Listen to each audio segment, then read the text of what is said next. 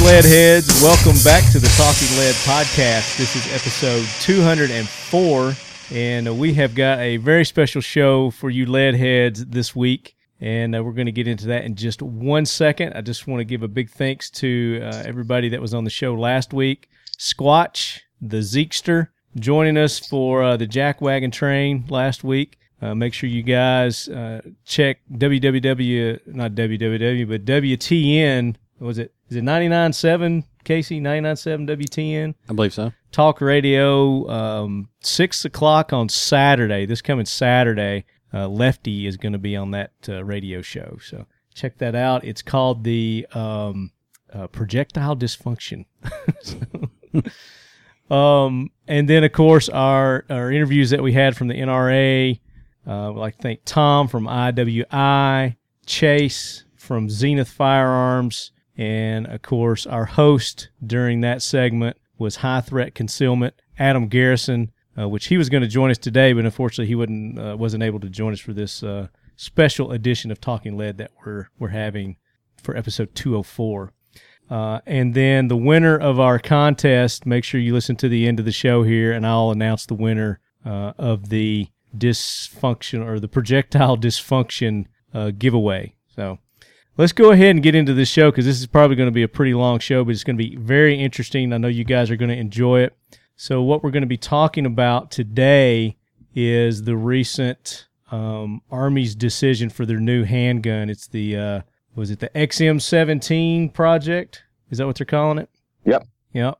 So joining us on the call today, we have John Peterson, Nate Love, Mike McCarthy may be joining us a little bit later. He hasn't joined us yet. And then Casey Griggs is with us. And Nate, you've got Ken with you, right? Yeah, Ken Hine. Ken Hine. So what I want to do is I want to go around and everybody introduce yourselves and kind of qualify yourselves for this discussion, which we're going to be talking about the modular handgun system competition, the previous handgun that the Army, the military had chosen for their issue, the current one that's been selected, and then the other ones that didn't get selected. And we're just going to kind of give our thoughts and perspective on the whole thing. So let's start with Casey. Everybody knows Casey Griggs, CG3G.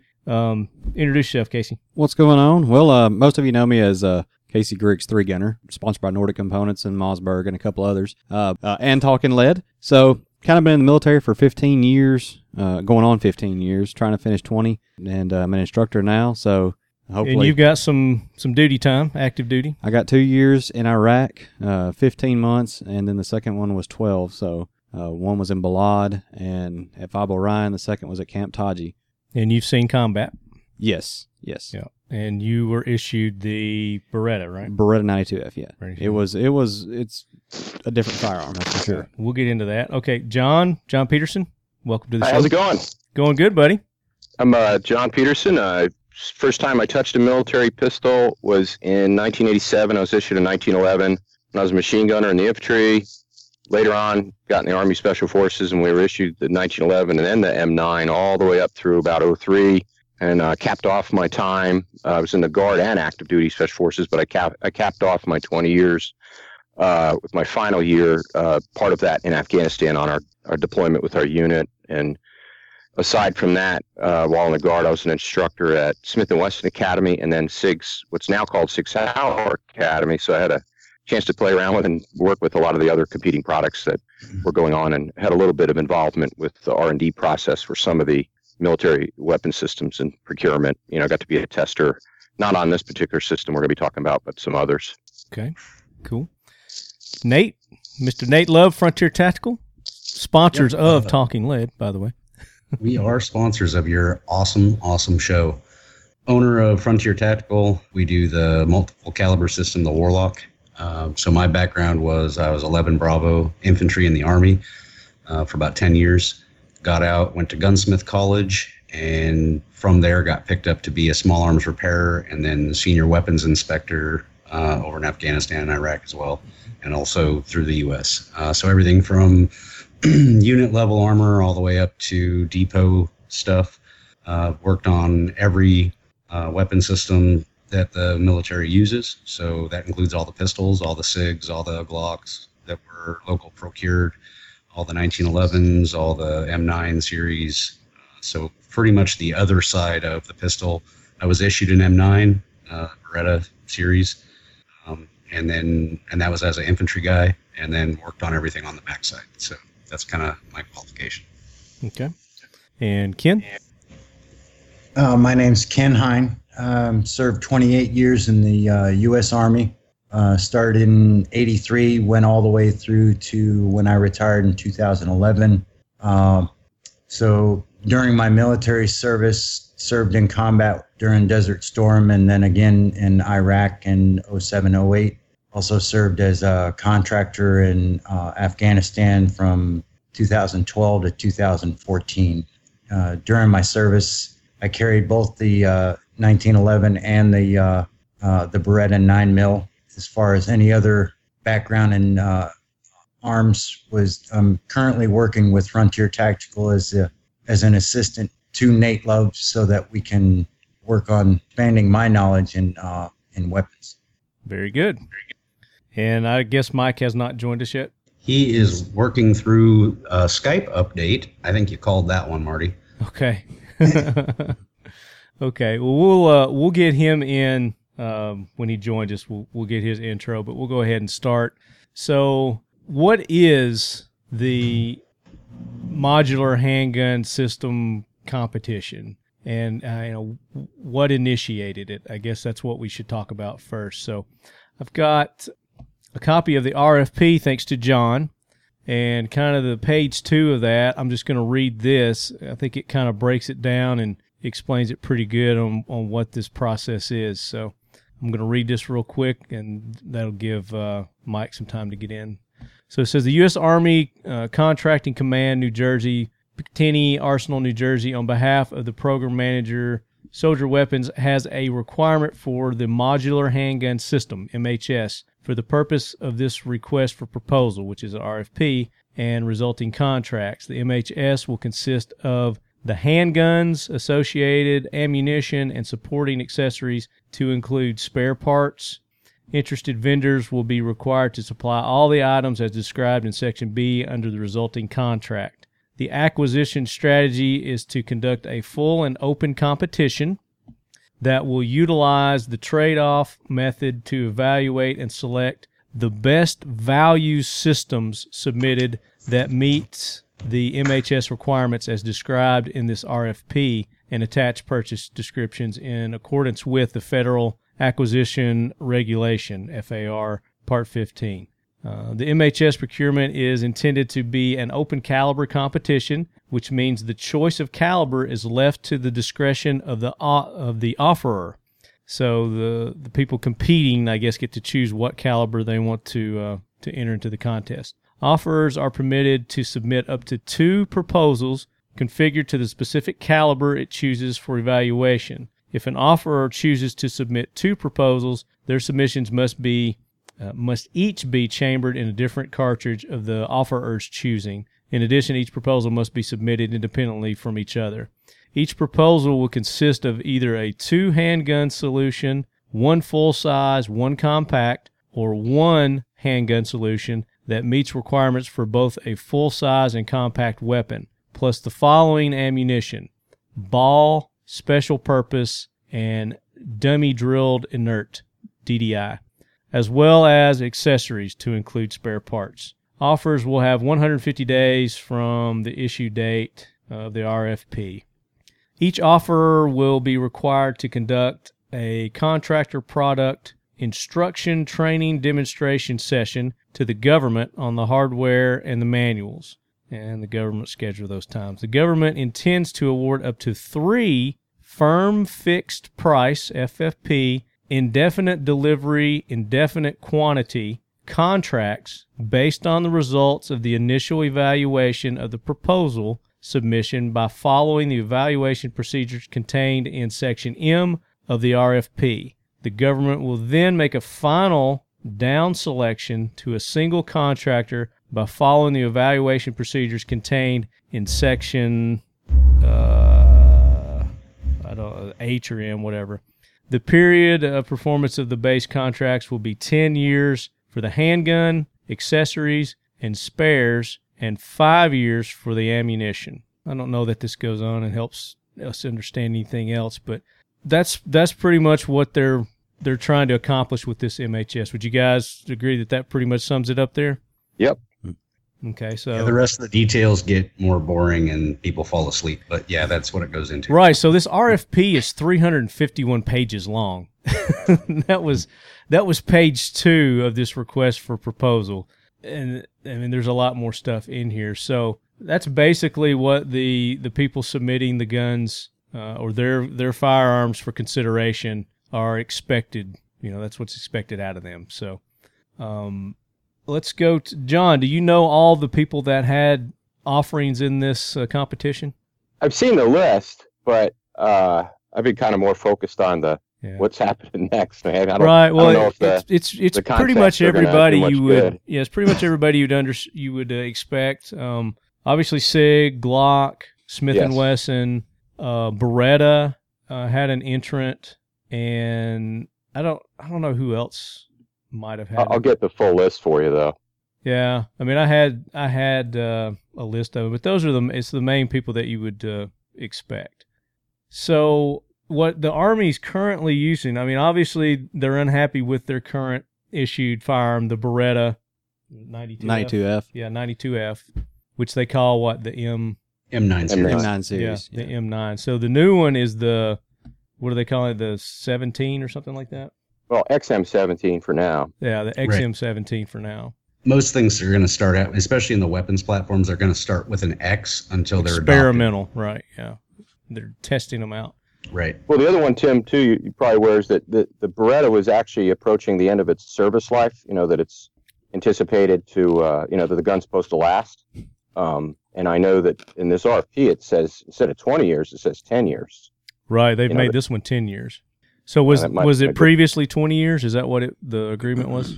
I believe so, but I remember reading specifically that Beretta was going to have to compete again anyways because they had already been coming up with new versions of the M9 to recompete, and that the Army specifically put out that the Beretta M9 was reaching the end of its service life.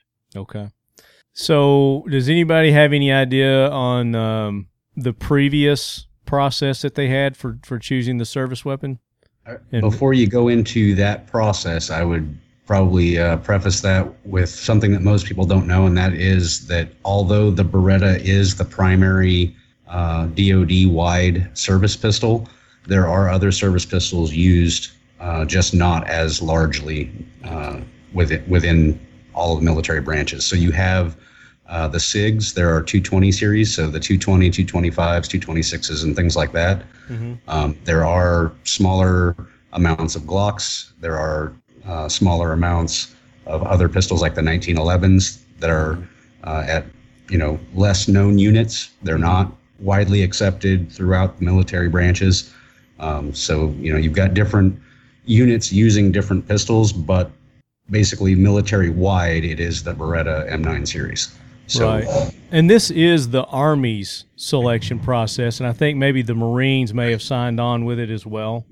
Is that correct? That remains to be seen. A lot of that comes through the testing process and the different channels that they use to procure. Yeah. Because but just because the Army chooses this, it doesn't mean the Air Force necessarily is going to accept whatever guns picked or any of the other branches. Right. Not at all.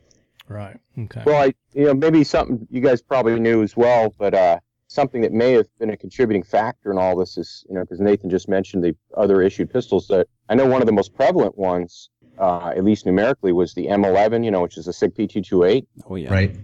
And those were getting issued. It's going back like 20 years now. But CID, criminal investigators, and counterintelligence, and a few others were getting those. And I had a chance actually to train a couple units that was their primary issued gun. Where our unit just provided some extra opportunity training and for them, some protection guys to protect their generals in the military. And they were pretty happy with the gun. Obviously liked it better than the Beretta. But the reputation that gun gained, not just in the Army, but the Air Force, OSI, and others had it. And a lot of the DoD entities, a lot of them where there's civilians that are issued guns, were getting this gun. And then others started asking for it. as a concealment gun. And then, of course, a few years ago, they won the upgrade to that, which I think is called the M11A1. It was reported widely in the gun press. But that gun seemed to do pretty well. They only had to make a couple of changes to it. And, of course, now SIG, they put a stainless steel slide that's made in New Hampshire on that thing, which makes it even more durable for the field. But I know personally from teaching a number of people that were issued that gun, they were quite happy and they didn't want to give the thing up. So I absolutely love that. I was reading later, though, that and it was more rumor control that there were a lot of people reporting to the folks at Picatinny Arsenal, like, look, we're happy with the SIG that we've got. And, of course, the SEALs will tell you about what they feel about their SIGs. So, and of course, that gun also ran, the SIGs got an upgrade in the SEALs. They switched from the older version, national stock number, to the new one with the stainless slide, which I ended up owning a copy of. I actually owned one of the test guns that were sent as one of 5 to the SEALs to test for mean rounds, between stoppages. And when I was an employee at SIG, they sold it to me, just more as a novelty thing. I got one sitting right back here by Casey on the desk. So maybe the fact that they had such a good track record, not just with the other ones Nathan issued, a lot of people don't realize the P220 and P225 and some others actually had NSNs, stock numbers, and were available for issue. But, right. They did have a good track record with the Navy Special Warfare Command, and I don't know, probably about 6 different places in the military I knew of were getting the M11s. Yeah. Well, let's talk about let's go ahead and talk about the Beretta. And I mean, obviously it was time for that contract to end. So, the government opened it up for newer, modern guns, and with their criteria that they were looking for, it had to be modular. They wanted it more lethal, which you would think that meant a different caliber, but they went with the 9mm again, and I think it actually went with a shorter barrel too with the SIG versus the Beretta. Yeah, there's a shorter barrel in that. Yeah. In the SIG. So, what other criteria were they looking for? Do we have that? Well, John's absolutely correct with all the other systems that were out there and who they were issued to. One of the things that is an underlying factor, though, that doesn't always make it into the written form, as we know for the procurement process, is its acceptability of NATO calibers. Yep. Because we have that requirement if we're going to continue working with NATO countries. So that ammunition requirement is usually written directly into the proposals and RFPs that they put out, although it's not always directly stated. Well, so a lot of that ends up being, dreaming or pie in the sky stuff when people start talking about changing calibers to things that may or may not be more lethal based on the testing criteria. So when you say, 40 Smith & Wesson or 45 ACP, those are all great and desirable over 9mm FMJ. But when you go out there into NATO country ammunition stocks, you're not going to find a whole lot of that. You're going to find a lot of 9mm, 9x19, 9mm Parabellum or Luger, whatever they're calling it. Mm-hmm. That's what's in the stock, and that's what we have to be able to use and share. Yeah. Well, plus one of the specs was that the gun had to be able to fire a newer authorized hollow point. I think they call it the XM1153 special purpose ammo that SIG developed. That was actually included in the contract that the military will be able to obtain and use that ammunition. That's something that wasn't too widely reported, but I think is pretty significant. Right. I would agree with you heavily on that. Yeah, but then as we read through the RFP, it didn't say anything about hollow points. It said the 3 types were the ball, the inert, and what was the other one? I can't remember. The dummy drilled. Yeah, that was the inert, and then there was another one. Then there was the special purpose one. That's the one that John's referencing. That's the special. Okay, so that would qualify for the hollow point special purpose. Gotcha. Okay. Right. Perfect. So before we get into the newer handgun, let's talk about the older one and the reasons why it needed to be replaced. I mean, obviously, it didn't get good reviews throughout its career, and you guys have firsthand knowledge with that firearm. So, what were some of the issues that you? We'll start off with the negatives, and then we'll talk about any pros, because I think the negatives are going to outweigh the pros, the cons versus the pros. Well, one of the negatives that I got about it, one of the negatives that I have about it in Iraq in 04-05, and I don't know when they come out with the new mags, but was feeding issues. The springs would stick inside the magazines and cause a lot of jams due to the sand. And, just it being an open top pistol, I mean, I know that sounds not significant in some things, but the dirt, sand, grit, and everything would get down inside of it. And for us, it just caused issues, especially when you're around like a lot of Bradleys and things of that nature, stuff that kicks up dust nonstop. Mm-hmm. And that's just some of the issues that we had with it. Was just I don't know many battlefield conditions that aren't going to have dirt. So, I mean, you think that would have been something that they would have tried to have tested beforehand? Well, the dirt in Iraq tends to turn to solid concrete right when it gets wet and then dries. Yeah. So You got to remember when we changed over too. At that time, we weren't really in the desert. It was Right. we were still wearing woodland camouflage, so we were thinking about being in the woods. exactly. Yeah, I remember wearing the wonderful DCU with the woodland camo mix in the middle of the Iraq. chocolate chips. I had those too. Well, Marty, I got 10 reasons that I've been seething over since I got issued one of these for the first time. It's like a list right, that kept John. growing. And this was going to be in my article, but I give it to you. One is that decocker and manual safety lever on the slide is all wrong. And almost every police department in the country abandoned that idea. And every company that makes that ended up offering later a modification where when you actuate it, it actually pops back up. It's a spring-loaded manual safety lever. right Smith & Wesson, Beretta, everyone, but the troops got left out. The troops get stuck with a gun that when you go to rack the slide, like for stoppage, you can actually dead man the gun by accidentally pushing that lever down. And later on in the Special Forces, we were allowed to keep that lever up. We did not have to have it down being used as a manual safety lever. We were allowed to keep it up, so you basically had, a double action first round without having to flick a switch. But the second one was that traditional double action, double single. A lot of us feels obsolete. I had to teach on those guns for 6 years at 2 companies, plus, being issued the thing over 15. But it's really just too hard to learn, and a lot of the troops just aren't given the time to train on learning that specific trigger system that I believe it was the Germans invented with the P38, the old German P38 pistol. Mhm. But I think it's too much training. It's too much to deal with. And the nice thing about the P320 SIG, the Mark, I guess it'll be called the M17, but, is you got one same hole every single time. The top of the slide on the Beretta is not beefy enough to really get good purchase with your hand if you got a racket or you got a stoppage. In fact, it's hard to rack the thing because it's got a rounded top to it. The Italians do nice at making artsy looking and peculiar looking guns. I mean, Pietro Beretta is 600 years old or something, but we need something that when you're wearing gloves or you're in the field, you can just grab it and rack it. Yeah. The other one is, I think one of the other guys mentioned that open top slide, exposed the barrel to not only rust and grime, but I know almost every single day we're in Afghanistan, we had to take these things apart and wipe them out. Unless you carried it in one of those transportation pouch holsters that the military issued, that UM-84 Bianchi holster, which I don't think anybody was using by the time the war started. But the other problem with that Beretta is those magazines are probably the most rustable magazines I've seen in my career. Those things were I've seen where they got stuck in the gun and would not come out and be in the field. And then, of course, you may have heard that for years the Berettas began developing problems with cracked locking blocks, which is a design feature they took from the German P38, that lowering and rising locking block, the ears of it would shear. Some slides were cracking, and we had broken barrels. Now, I never had any of these happen except for once I saw a broken locking block, and that was after going through a 5,000-round shooting course. But another bad sign that we saw was a lot of guys were not buying this gun off-duty. When we started getting it issued in 1990-91, almost nobody was buying Berettas to shoot off-duty. We were all buying other types of guns, to do our off-duty training. And that's a bad sign. A lot of troops buy 1911s. Like when we had the 1911, a lot of guys owned them because you might as well try to get good at what you're issued.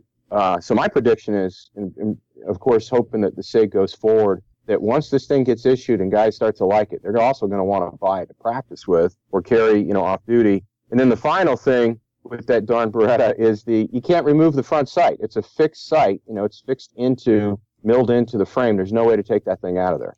And that is especially a problem when you try to put a suppressor on the gun. You cannot use most suppressors with the military-issued M9 pistol unless it's got, I think there was one that we were given that had a sight on the suppressor, you say, and it actually had a locking feature that reached back and it would lock the slide and battery, so you had a almost completely suppressed shot. It wouldn't allow the slide to cycle. But and only a few people got issued that thing, and some pilots and stuff. But so there's my top 10 list. I'm sure there's more, but those were the gripes that we had, and we tried reporting those to the folks at Picatinny Arsenal, and it fell on deaf ears.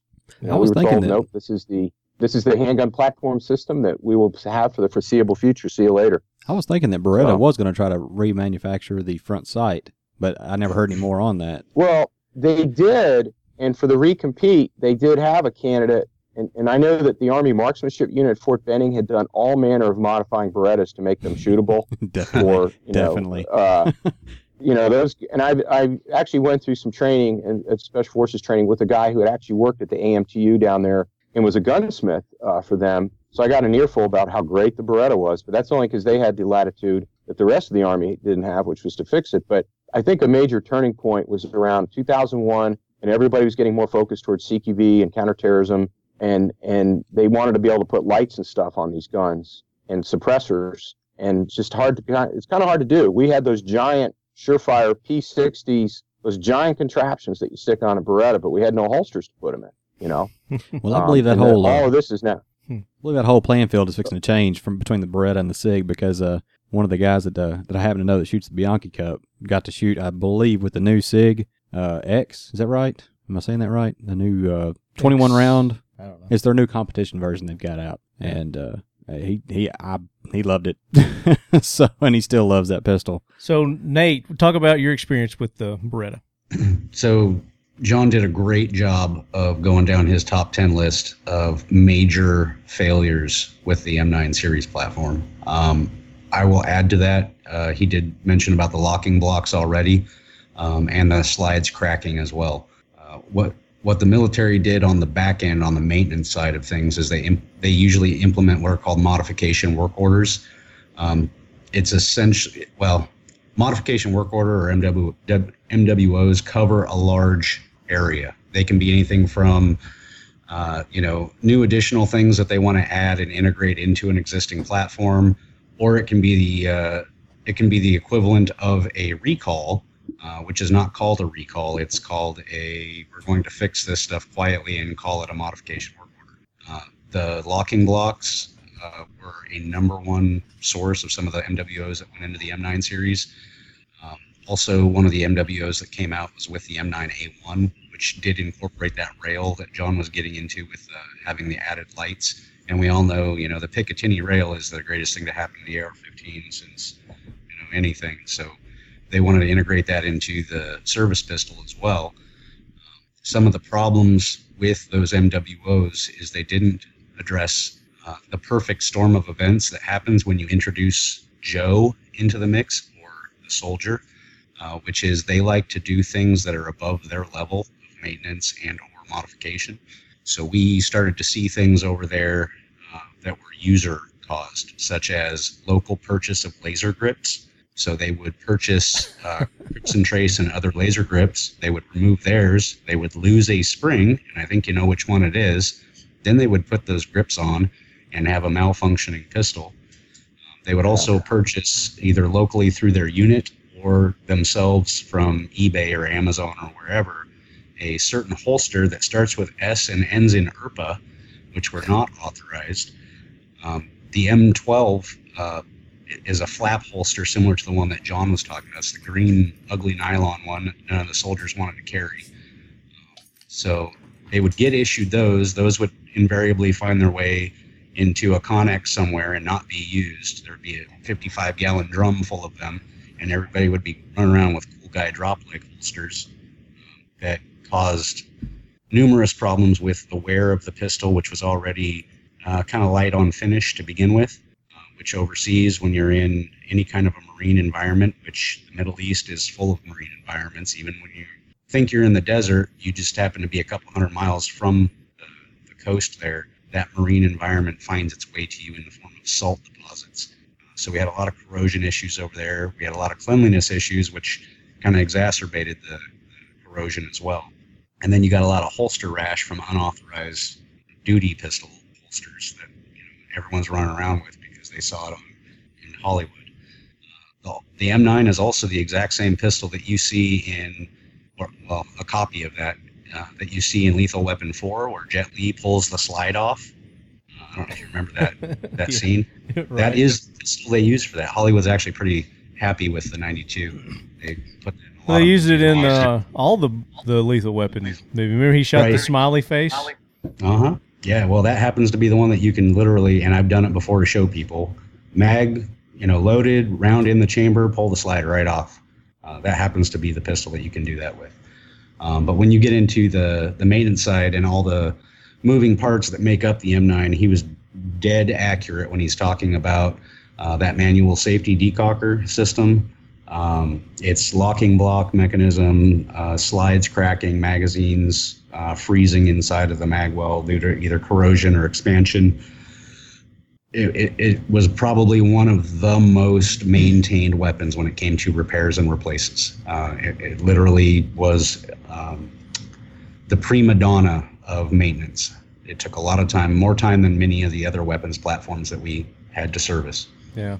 So that's another consideration, as far as cost goes, the cost of ownership, the maintenance, where one, they may be coming in cheaper, but in the long run, it may cost more to maintain that firearm. It's absolutely correct. And a lot of what goes into the bidding process is life cycle management. When you start talking about, how many years down the road are we going to be able to procure magwell bodies and springs and followers, et cetera? And do we get them from the manufacturer? Are they subcontract? How is this procurement process for the entire life cycle of this weapons platform that we decide on? And a lot of that goes into that's why you end up with a 351-page MHS RFP, yeah. For RFP. I mean, there's so many things that get written into it, and they probably don't even cover it all in the first one. So wait for that second one to come out. Ken, talk Yes. about your experience. Just to add, and really, as far as what everything else that's been discussed already, the one thing that I really dislike the most, and because I'm showing my age a little, I was issued in 1911, and so transitioning from the 1911 to the Beretta, probably the biggest difficulty I had was getting used to the trigger and going to a double action trigger. And the one thing that I'd say that I disliked the most about it was not the fact that it was a double action, because I actually kind of like that. But after the first shot, there was a lot of take up to fire off the next shot. And until you got used to that take up to fire off the next shot, it took you a lot longer to get that second shot off. And that was probably the biggest thing that I disliked about it. I mean, I did carry it for a number of years, especially once I made it to senior rank, E7 and above. That was primarily my issued weapon, but it wasn't my weapon of choice. I still carried my AR, especially when I was outside the wire and I was running in convoys. I didn't want that to be my primary weapon. My primary weapon was the M4, but it was the weapon I was issued with and the one that I qualified with. So I had some experience with it, but it didn't mean that I liked it. I just got used to it. Right. And there's no end of jokes about how, you've got a 15-round magazine, but it's very likely that you're just going to throw the pistol, as a form of distraction to get to your rifle. Well, and that was going to be kind of my question to you guys also is, the pistol is not your primary weapon to begin with. I mean, obviously, yeah, you want a reliable backup when you have to go to that. Who uses this as primary? Anybody in the military use the pistol as the primary? Yes. There's a number of them. Interesting, I got to train all these folks when I worked at those two different companies because, they would all send their instructor types through. Mm-hmm. But you've got the military CID, who are both, there's uniform and civilian, within DOD. They have, you've got like organizations like NCIS, in the Navy, mm-hmm. The OSI in the Air Force. Army has CID as well as Marine Corps. Then you've got the counterintelligence folks who are in all the armed forces. And most, I believe, are still issued the SIG. They call it the M11A1 now, but it's, it's a PT-28 with a stainless slide. Mm-hmm. Obviously the military police, in most cases, that's, their sidearm is their pistol's primary weapon. And then you've got some other nitnoid people who get it, but as a primary gun, specialized type thing. But, mainly the plainclothes types, right, as well as the MPs. The plainclothes of people who aren't in combat, right? It's something you're seeing a lot more of, and this is, again, somebody mentioned this earlier, but and you're seeing a lot more units, especially special operations, are issuing the pistols. There are certain types of operations where the pistol, whether it's plainclothes, whatever, is the primary weapon, or for off-duty. Like, for instance, I know a couple of times we went to South America and elsewhere, we had pistols. Well, we're on duty 24/7, but I mean, when we were off-duty going into town to get gas or supplies, we would carry concealed and had holsters, which, of course, we had to buy out of pocket because the military wasn't issuing one for us at the time for the Beretta, that is, the M9. So, yeah, you're seeing more of an increase in the number of people who have a pistol as a sidearm these days, especially for intelligence personnel. And for every especially troop civil affairs, too. I forgot about that. That's right. But what you're also seeing more of now is particularly with intelligence and also with contractors, for every troop, there can be anywhere from 1 to 5 contractors overseas. And I know in a couple of the jobs I was in, I was actually issued the Beretta, the 226, the M11, all these. But with this pistol contract, you're probably going to see a large number of those contractors getting these pistols as well as a primary duty weapon while they're in the war zones. Okay. Right. A lot of what dictates the primary weapon is going to come down to what your job is. And I think John touched on that really well, because a machine gunner is going to have a primary weapon of a machine gun. Right. But and that's my point. The majority of the people that are getting issued these have an other primary weapon. Correct? Well, as John mentioned, yes. That pistol will be likely their primary, depending on, obviously the combat arms are going to stick to, the heavier weapons, whereas the lighter, the softer jobs, so to speak, you've got civil affairs people running out there in town trying to win hearts and minds. If they're running around with a M16 in someone's face, they're not as adaptable. Right. Yeah, and I get that. I mean, I understand it, but I'm saying the majority of the people that are going to be issued this are going to have another primary weapon. This will be their secondary. Absolutely. Yes. Okay. That's the point I wanted to make. Yep. All right. So let's talk about real quick pros. Any pros of the Beretta? I'll let whoever wants to start on that. Crickets. Okay, don't everybody talk at once. Crickets. Since I was the one who dropped the big list of 10 things that were wrong with the M9, the 2 things I noticed from training a lot of people on it that were positives that most people came back with, thumbs up, and particularly because you do have your diehards that like that gun. But the 2 things that I noticed is a lot of people felt that it shot really smoothly. It was pretty easy to shoot that gun.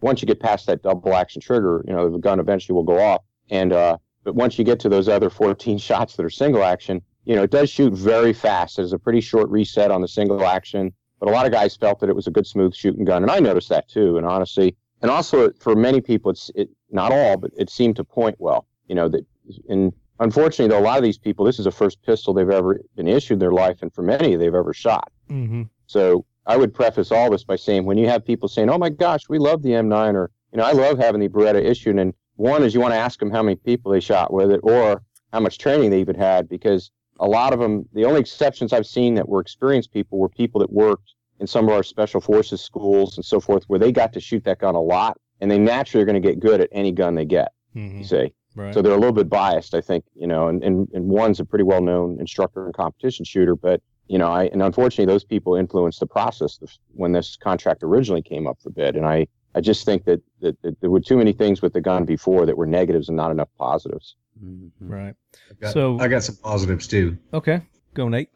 So one positive that it definitely has over some of the other platforms is that it does have 15 rounds in the magazine. And if you're going to be shooting 9mm full metal jacket, no matter what gun it's coming out of, having more rounds is a positive thing. And as John mentioned, it's extremely easy to qualify with. For what it was intended to do, its job, which is to hit a man-sized target at about 50 feet, it does that. It doesn't take much to get someone to the point where they can qualify with that pistol to get it to do what it's supposed to do. So it does have that. And also, even with the number of people who were putting laser grips on it and not being authorized to do so, we did find that laser is a universal language when it comes to, if you put it on someone's chest, suddenly you have their attention, which we didn't have with some of the local nationals we were working with before. They were used to having guns waved in their face. The moment that you have a laser on their chest, that changed the dynamic and they started listening. Well, it's just like Iraq, you could point a rifle or point a 25 millimeter cannon in their face, and they didn't care. But the second you drew that handgun, it meant business. Right. Knew you're serious. Yeah, actually, I had a pair of CTC laser grips. It was the second gen that they came out that had the, I don't know if you guys recall, but they went through several versions of them. But they actually gave me 2 sets of them. One was on a blue dummy gun for teaching purposes, but with the laser. But I actually, for the whole 7 months in Afghanistan, didn't shoot anybody with a pistol. But as one of the guys was just saying, that laser is a very powerful tool, especially when you're arresting somebody and flex cuffing them. You can put the cover man can put that dot on the ground next to the guy's head while they're looking sideways. And they all know because they've probably at least seen one movie with a laser in it. But also for scaring people off from our front gate at night in our base, like cars would come creeping up on our base, and that we weren't issued the lasers that now they have. They have visible green lasers and some other modules like for the M4, but I was the only guy in the team that had any kind of laser that was visible. So I would go out and literally use that thing to scare people off that were creeping up on our facility at night. But I know for when you're doing arrest and cover contact type situations, that does get their attention, especially if you swirl it around on the ground next to them while they're being cuffed. So after you listen to everybody's pros and cons there, obviously the cons outweighed the pros on this, and all valid reasons to why they needed to go to another platform for their issued pistols. John sent me a list here of the competitors that were in this MHS competition, and there were 12 pistols entered into the competition. Beretta entered their APX striker-fired pistol. Has anybody got any experience with the APX? I don't have any experience with it. No, I've actually seen one. I've seen it, but I've not actually shot it. It's pretty slick. I haven't shot it yet, but it's got some very aggressive serrations on it. I just don't know. With it being so new, you don't know the quality of it or anything yet. It hasn't been battle tested, so to speak. So the Czech Republic had the CZ-P09. Belgium had the FN Herzl. They had a polymer frame striker fire pistol, apparently based on the FN-FNS, and from which the FN-509 was developed. And then, of course, Glock had the 17 and the 22, chambered in 9mm, and the 40 Smith & Wesson. So they submitted, I guess, 2 different calibers. Chris USA, their Sphinx SDP. I've actually shot the Sphinx. It's chambered in 9mm NATO. Does anybody else have any experience with the Sphinx? No? Mm-mm. Okay. And then 6 Hour had the P320, and it's their modified version of the P320. And then Smith & Wesson, M&P, General Dynamics Ordnance and Tactical Systems, STI, and Detonics Defense, STX. I'm surprised STI didn't get a good look, but I'm sure they did, just because of the competition shooters. Yep. Right. So, Marty, I actually know the owners of Detonics. Yeah, I was going to ask, has anybody got any familiarity with them? What are they about? Yeah, what happens is you probably know Detonics died for years, and a couple of people from Illinois who are instructors bought the name, the Detonics brand. And I know when I started asking them about this, they were, these are my personal friends, and they were very tight-lipped. Long story short, I could certainly, now that this is over with, conceivably, I could probably ask them, if you like, what actually happened or what they thought about the contest, or the competition. Yeah. So, it's a small company. I wasn't sure how they were going to be able to tool up for a contract this big. When I saw their name on the list, actually a couple of these companies, I was wondering if they did get awarded, how they going to produce that many pistols that fast to meet the military, 280,000 full size and 7,000 subcompacts. Yeah. In well, that's another thing that should be in their consideration process is like, okay, you got Glock and SIG and Smith & Wesson who have been around for many years and have produced many thousands of firearms and have the capability of doing high volume. And then you look at a smaller company like the Detonics, is like, that would be a concern for me, whether they had the best gun or not, whether they would be able to ramp up their production to meet it. And if they did have to do so, what's going to happen to the quality at that point? That's kind of like STI. There's so many competition shooters and stuff like that use STI. I mean, if they had to ramp up the production, would you get the same quality that you get now in their 2011 series firearms? Probably not.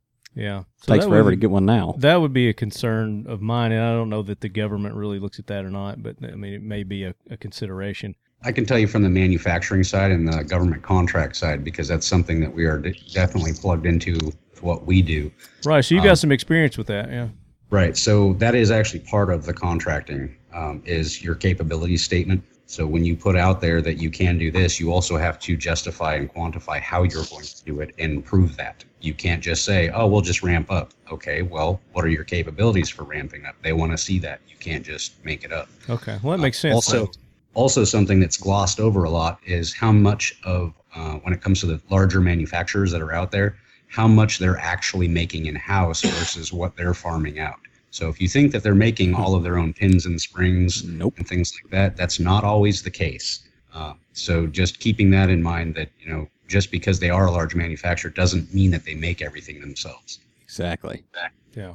So let's talk about the first. Oh, sorry. No, did you have something to add? Go ahead. Yeah, I just to back up what Nathan said, when I worked at Smith & Wesson, I was an instructor, so I actually worked in a building about 2 miles away from where the factory was, but I was over there all the time, around a lot, and I was amazed seeing in that company, as big as they used to be one of the 2 biggest handgun manufacturers, not only the capability they had to make a lot of pistols, which was my personal favorite. One of them was that Smith & Wesson would win this contract, just knowing that they could conceivably ramp up to produce a lot of product quickly. But the other thing I noticed there is, and of course, I had to sign a statement saying I wouldn't say with the names of them all, but you'd be surprised at how many other companies send their products, like some of their parts, to Smith & finishing, heat treatment, and so forth done, or they actually buy entire end items from them that have their name on it. I'm talking rifle actions and everything. I mean, this is a pistol company. I'd walk through manufacturing and see all kinds of other stuff being built.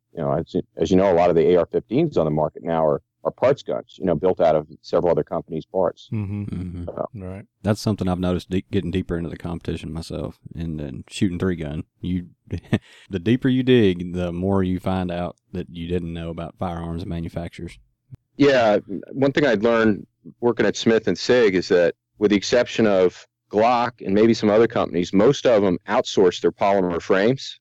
Right. And I've actually stood there at receiving in Smith & Wesson and watched these giant bins full of what looked like plastic toys coming off, kind of rough and had burrs on them. And they, of course, they put them through a process and before they even get near being assembled. But most of them do that now. I don't know for a fact what SIG's doing with the 320 military variant, but I do know that they buy these literally from plastics manufacturers that make this stuff, polymer, So that's good that they do take that into consideration as far as a company's capability. So that was...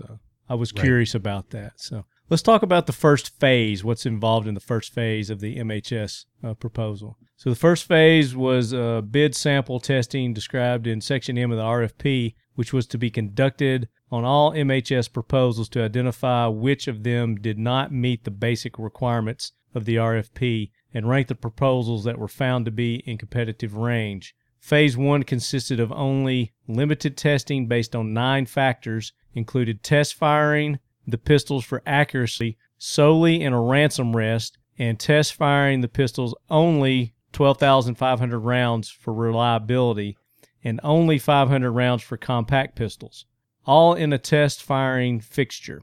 The only time the soldiers fired the MHS candidate pistols during the initial testing was to evaluate the ergonomic aspects of the pistols and complete a written survey of their opinions. Once this initial Phase 1 testing had been completed, up to 3 MHS proposals in the competitive range were to continue on to the sustainability, more comprehensive Phase 2 product verification testing and down select evaluation based on 6 factors as required by Section H of the RFP. At the conclusion of the initial Phase 1 testing, proposals from Glock and SIG were the only 2 in the competitive range. So I guess was there 12 in all? So 10 of those flunked out of the Phase 1. It says both proposals were ranked essentially equal based on the limited testing of the technical factors evaluated during that phase, such as reliability and accuracy. The first phase of initial testing was not designed to identify which pistol would be able to perform best under the conditions soldiers would actually encounter in combat. The results of this initial testing were never intended to be the basis of which to select the actual pistol that would be adopted, and they are not sufficient for that purpose, which I wouldn't think so either. And that's what Phase 2 is supposed to get more into. And it's my understanding that these firearms never made it to Phase 2. So let's talk about Phase 2 real quick. Phase 2 of the testing required by the RFP was a comprehensive product verification testing and down-select evaluation based on 6 factors to be conducted on a competitive basis to determine which of the 2 MHS pistols in the competitive range was technically superior. The results of this crucial and universal small arms testing process is what the RFP intended to enable the Source Selection Authority to make a fully informed decision regarding which MHS proposal was technically superior and should be adopted by the Army. Testing that was supposed to be done in a competitive basis during the second phase of the testing included system accuracy shooter in the loop, the only time in which the pistols were actually to be fired in soldiers' hands for purposes of measuring their accuracy. Reliability and service life testing was also to be conducted based on firing up to 35,000 rounds. Sustainability more than the limited number of rounds that had been fired with the pistols in a testing fixture to measure initial reliability during the limited first phase of testing. The RFP identified accuracy, reliability, and service life as the most important factors to be evaluated in the second phase. So, and it's my understanding again that the Glock and the SIG didn't make it to phase 2. Does anybody have any comments, any knowledge of that? So what? So in phase 1, did they just do the decocker and safety and all that stuff that they were talking about doing? Phase 1 was basically they just had it in a fixture, just a machine, a machine that holds it, and they just ran 12,500 rounds through it. So that would have been phase 2. Now, phase 2 would have been the actual individual soldier or person using it, shooting up to 35,000 rounds through. So that's the article that I read was the selection process, and they had a few things they were looking for. Mm-hmm. But shortly after that is when it went black. I seen nothing else. It disappeared, and next thing you know, SIG's got the contract. So anybody else got anything different? Well, I know that's the part where they actually had it was 135 troops from all the different services had to fire it, because I think they even include the Coast Guard in this, believe it or not. But they all got a chance to. But I've taken part in that type of testing before, not with the handgun, but with other products. And you're pretty much sworn to silence when you take part in those, about especially how the process is done to make it fair on other manufacturers, because it can actually be considered procurement fraud, and they actually watch you for that. So my point is that from that point, I know those 135 troops plus probably hundreds of people involved in the testing. I know when years ago when they tried the first time around to adopt a new pistol, there were all kinds of people leaking out information, and industry folks and insiders and gun writers, and that really spoils the process and makes it unfair. Look what happened to Beretta. I don't know of anybody that was involved in that picking that gun. It was picked for us. That's but true. It does appear to me that this was a lot more fair than before, at least. Yeah, well, I mean, I agree 100% with what you said, because you start leaking information, people are going to try to start going behind their backs and, hey, we need to make a correction here, we need to make a correction here. Well, the firearm that you submitted should have been good to begin with. Yeah. So the information that I received, it says that the Army decides to prematurely award the MHS contract without completing testing. At the end of the limited initial testing conducted in Phase 1, the MHS proposals by Glock and SIG, the only 2 in the competitive range, had been ranked essentially equally based on limited testing of the technical factors evaluated during that phase. The proposal by Sig Sauer, however, was priced less than Glock's proposal. Pursuant to the requirements of the RFP, the Army was supposed to make an initial award to both Glock and Sig Sauer for a small number of pistols, accessories, and ammunition to be used for purposes of conducting the sustainability, more extensive and comprehensive Phase 2 testing required by Section 8 of the RFP. It would have cost the Army less than $250,000 to order the additional materials needed to complete the second phase of the testing on Glock's MHS proposal. Price was justifiable, intended to be least important factor in the selecting a new service pistol within the budget established by the Army for that purpose, according to the terms of the RFP. Nevertheless, based almost exclusively on the price difference between the MHS proposals by Glock Inc. and Sig Sauer, the Army decided to award the MHS contract to Sig Sauer without completing the second phase of the testing on a competitive basis to determine which proposal was technically superior. It should be noted that the RFP allowed each offerer to lower the price for their MHS proposals before the start of the second phase of the testing, and purportedly Glock never got that opportunity. So that's kind of what one source, that I'm reading, the information that I got here, did that actually happen? What was, I want to know why they did that. Why did they cut it off? Was there something about the Glock that that didn't meet their criteria at that point, or I don't know. Yeah, that's going to be something hard to say unless anybody else got anything different. Yeah, Glock, obviously we all know that Glock challenged this. They took it to appeals, and they were denied again. So, their appeal wasn't held up. And at this point, it looks like the SIG is moving forward. The P 320 they're moving forward with the P320. So that seems to be the direction that they're going. So I don't know if Glock has any more appeals left or not, but it's my understanding that this is pretty typical that any government contract, you always got people appealing and protesting and whatnot. And so, the appeals attorneys are an entire industry all to themselves. Right. Well, maybe Marty, if I get a chance, I mentioned you before the show, I might get a chance to go down to Picatinny Arsenal and visit the folks who, the program manager, soldier weapons, and the folks that, from RDEC, it's called, that oversee all this. Yeah. And I will certainly try to extract that information from them. Obviously they're going to have an official statement anyways about all of this. It's actually has to be publicly disclosed, per our contracting laws. But also, I know here's a key thing that maybe, and Glock probably knows this. Oh, thank you. Is the word down select that you see being used? Yes. A down select is a different type, and I know Nathan probably knows this very well. It's a very, very different process, because I took part in testing for down selects on our Sniper Night Vision and some other products, where the Army and the DoD was allowed a lot of latitude, not to change the rules, but to expedite the adoption of something, especially in a time of war. But it's not a complete replacement, because the Beretta will probably remain in service for quite a while. So it's not a complete one-for-one swap of the guns. The down select allows you to add to the existing national stock numbered end item, in this case, the pistol. So you're going to see a lot of Berettas around for a long time. It's not like 280,000 plus 7,000 are going to instantly appear and end up in holsters in the Army and other joint services. And this contract could go far beyond the scope, because look what happened with the M9. The Army adapted the M9 years ago, and then all these other people started getting it as well. So there could be second and third order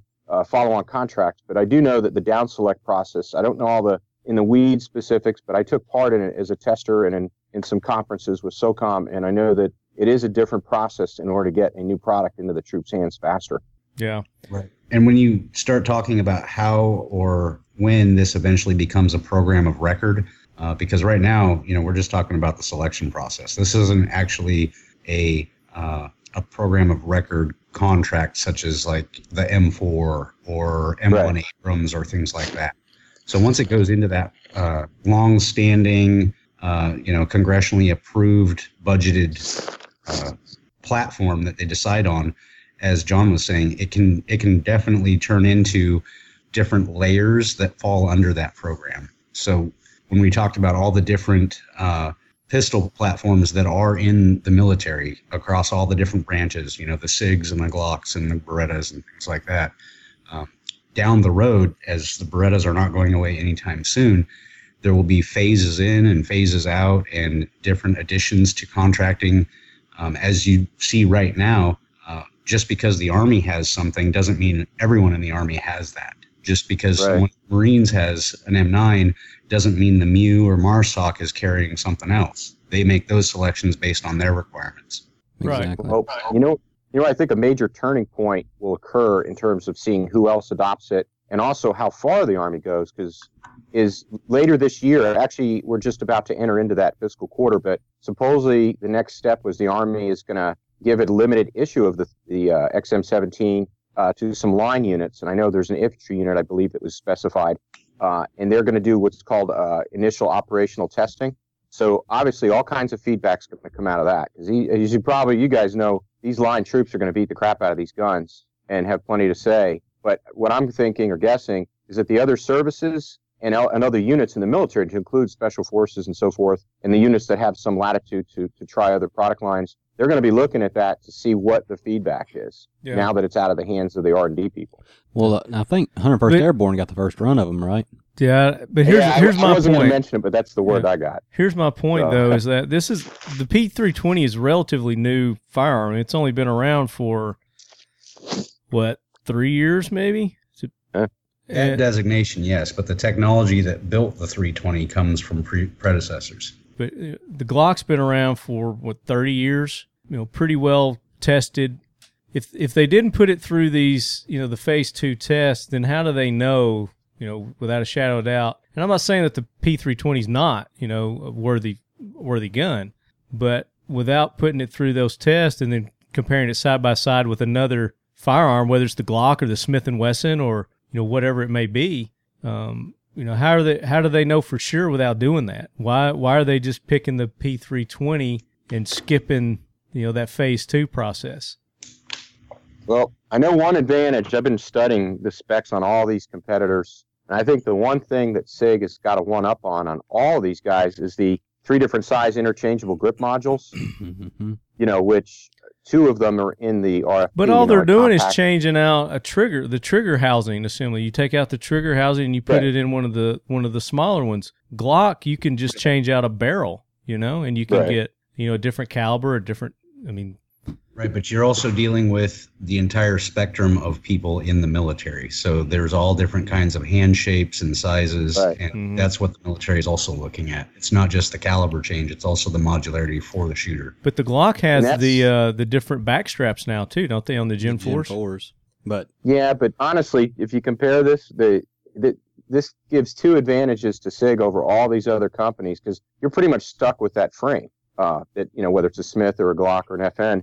But with this one, the Army could come around later and tell SIG they need different shapes and sizes of that frame that we did not see now. I'm looking at their website now, but they have the latitude and to change out that polymer, that design is not too difficult of a process. But it gives SIG and the Army the capability to change this thing as we go. To meet specific needs, particularly with that light mount or any number of things. And the trigger module, I know. That thing looks almost exactly like not exactly, but similar to what the SIG Pro pistol, from 15 years ago. That was a big selling point that for armors, you go to like a half-day armors course for that pistol, because you could pull that whole module out and you could put a DAO, you could put a double single, you could even set up potentially a single action only pistol out of this gun. And that's the one thing that at least the Army did put on this gun, is that it's got a manual safety lever on the frame, which is the one thing different than what most of the civilian variants have on this gun. So I think it puts SIG and the Army in a position to change and modify this gun, whereas with the Beretta, there's almost nothing you could do to that gun once they got it.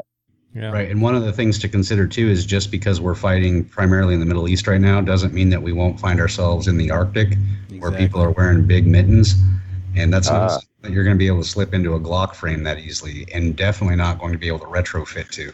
It's going to be the same size no matter what frame they go to. It depends on how modular they make it.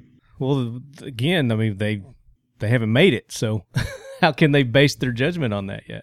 Well, they're also looking down the road. That's part of what all of this testing goes into, is not what we're doing necessarily right now, but they have to look long term. They have to figure out the life cycle management of this platform and what it's going to look like 20 years down the road, or whatever that service life ends up being. I think it was 10 for this MHS. Not only that, just the cost of it's 10 years, for the gun, and 5 years for the ammo. The cost of the modularity. That's only what's written into this. That's not if they decide to extend. Right, they can always extend if they wanted to. And also the cost of the modularity part. It's the government. They can do whatever the hell they want to. I think Glock, if they end up not getting any traction with this, they're going to get their crack in 5 or 10 years from now. Yeah. Well, again, they've proven everybody's going to be watching this. They've proven themselves in other arenas with several highway patrols nationwide. Even the Philippine National Police just awarded Glock with their contract over in the Philippines, which it's my understanding that the test that they put their guns through there is more rigorous than the United States government, which apparently our government didn't put it through any kind of testing other than an armrest. Well, I don't know. You got to remember, Marty, the Glock's been used. And I'm not just saying just the Glock. I'm talking about the other guns that were in the contest as well.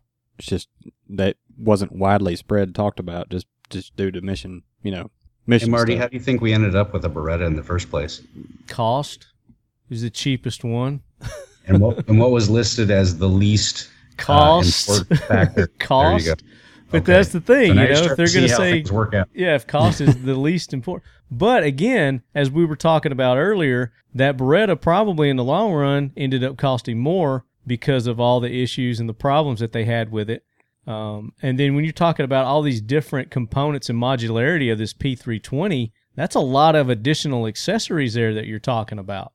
To do that. Those frames aren't just because it's got a frame that you can drop that trigger in. You think they're gonna just drop another trigger into that? No, they're gonna buy a whole nother gun that's already got the trigger in it. That's our government. That's how they work. Well, yes and no. Yes. I mean, because I work in supply and logistics also, and I kind of know how that works too.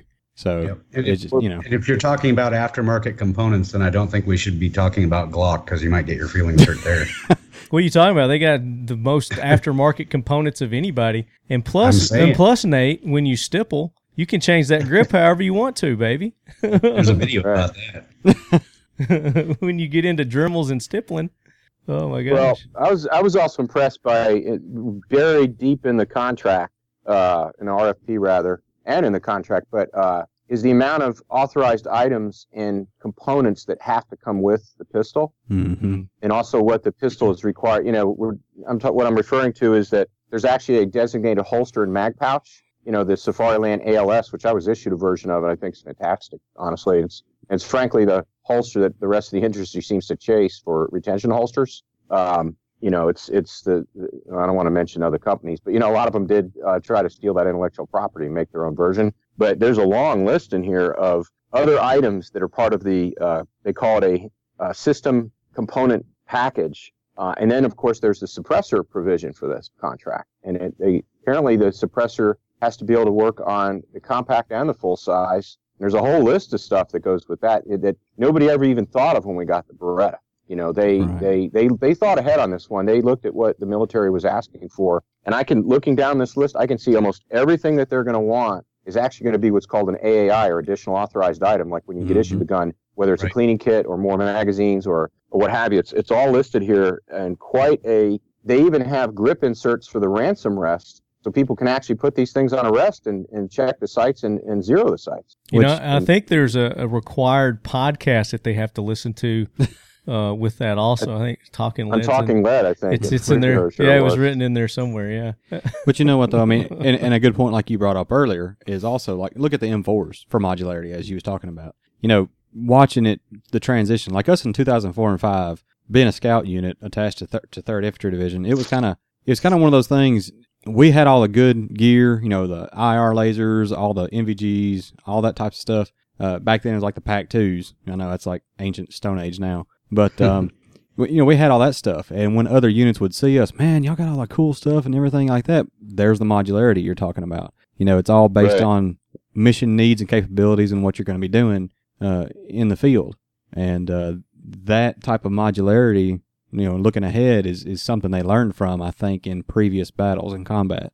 So I think something that John touched on right there with the AAI, the additional authorized items, when they've gone through and they've put together an RFP package like they did with that much forward thought, there's also a lot of things behind the scenes that most people don't even know about, such as the writing of the field manuals and the technical manuals. TACOM is pretty well backlogged on trying to catch up to all the new technology that's been fielded already.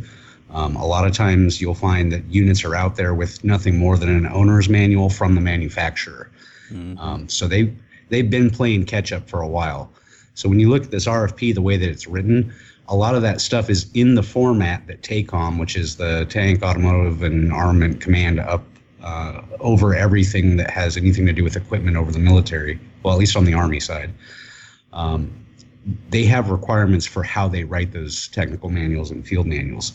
So I think they've done a lot of the homework on getting this RFP written in the format that is going to save time on the other side, which is the writing and the technical aspects of it that most people never even see. Right. And there's a lot that goes into that. I mean, especially when you start dealing even with TRADOC, dealing the teaching and stuff like that. I mean, you can dig deep, even into the training of soldiers. You got to look I shouldn't say this, but sometimes you got to look back on, almost a third grade level to kind of, I shouldn't be saying that, I guess, but, to train every soldier. I mean, not everybody is going to be special forces or any of that stuff. So they got to have, TMs and 23 MPs and everything else that you can get into and be able to facilitate that with that firearm. Well, here's a prediction for you, Marty. Because I've been talking to troops and talking to people who are former troops, instructors, and a lot of people, more like end user feedback versus, some of our brethren in the gun industry and other places, not the present company included, but I mean, folks that have been end users of the pistol in the past in the military. And this is what I predict is this. I think when guys start getting this new pistol in their hands, for one, the morale probably will go up a little bit. It's a pistol that more troops had more say in the process versus, I know about 12 years ago, they had the Joint Combat Pistol, which was the first attempt to replace the Beretta. Yeah. And that whole thing just disintegrated and went south, and it was ridden with bureaucracy and problems. So this is actually an improvement on the last 2 times the military tried to get a new pistol. But at least I think their morale will go up, and you're probably going to see more troops starting to buy versions of the P320 of their own. They're probably going to go out and practice more on their own, because this is a gun you can buy in just about any state, and it's not going to be that expensive. I mean, if you look at the prices on SIG's website, they're obviously kind of high, but they're going to be able to get variations. In fact, I'm hoping that SIG offers maybe a special purchase for veterans and active duty troops, because that'll get this thing more into circulation, just like the 1911. People were proud of that gun and proud to have it. So, going back to World War II vets that still own them. But but I also think that this process and the actual pistol pick may not make everybody happy. I'm actually reading from one of my article drafts on this, but it's the one gun I think that's come along in history that at least gives us a chance to change it. With its modularity, it's got 5 different things about this gun that we can change if need be. Whereas with the Beretta, there was maybe one other than the grips, and that was you could change the barrel. Nothing. Do you have the 5 things listed there? Well, the barrel, for one, which the SIG is going to have to comply with that anyways, and they've already tested and produced these, but the threaded barrel that will work with the suppressor and with all the ammunition that's required, which is a testing process in itself. I could send you the whole list, but the slide they can change out, they had 3 different just size the basics, yeah. So the triggers, the barrels, the slides, what else can they change out? Sights, obviously. Yeah. Yes. Yeah, the sights are very easy. And in the contract or in the RFP, it specifies that any suppressor that SIG develops to go with the pistol, if it requires sights to be able to see over the top of the thing, then SIG has to supply those, which is no problem for SIG because they've been dealing with sights for many years. Sure. And from having had to bench rest and zero numerous, when I worked at Homeland Security, we bench rested on a ransom rest every single gun several times a year because of our operational needs to be able to get a long shot and so forth. I could say they're pretty darn easy guns to zero and that hold to zero pretty well with the way their newer slides are built. They're a very reliable gun for switching parts out on and still having them function. As many people know, when SIG came out with the 357 SIG, you could literally just convert from 40 to 357 with a barrel swap. And if anything, this gun is going to have all those advantages, if not more, because there's parts of almost every gun that SIG's built incorporated into this gun. It's like it's all their lessons learned. But you know what they can't do with it, John? What's that? They can't put it into a micro-roni. We're going to have to call Mikey Hartman again. There's a whole nother level of modularity they've not even thought about, turning their handgun into a subgun, submachine gun. There's a whole radio show right there. I'm telling you, man. Lethality and accuracy, you just, quadrupled. So can you imagine having a micro-roni with a SIG P320 or a Mark 17 with suppressor on it? Oh, Mikey's going to make one now compatible for the P320. If they do that, I will be getting one for sure. He's going to. He has to.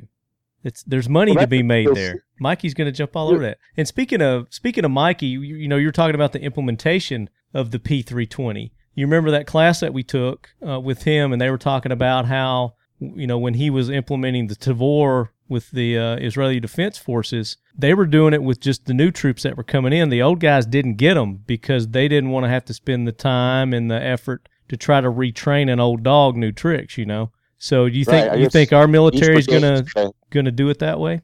Well, I know at least with the Israelis, I think you might have remembered to explain it. Each brigade in the IDF has a different rifle. and it's almost like a territorial thing to them. That's why they have so many different rifles in that military, Gliels, the Tavor, and ARs, so forth. But yeah, I think here's the thing: our military is a lot bigger. We got a lot more money, and also we got the Congress behind this. So if anybody's got any complaints about this gun, it honestly, especially now with social media and people contacting elected officials or leaking things, word will get out on all of this. And I think in the end run, it's going to be better for the troops. That's really, since I began whining about this pistol in the early 90s, that's really all I cared about. That's why I wrote to the Army and complained about it. It used to be called the JSAP program, but now it's the program Soldier Weapons. And then I wrote to Smith & Wesson and asked them, why didn't you guys win the pistol contract? I'm disappointed. But, I'm a happy camper now because we're a lot better off than we were before. Right. So. Well, and you made a comment also about, wouldn't it have been better if they had picked American-made firearm?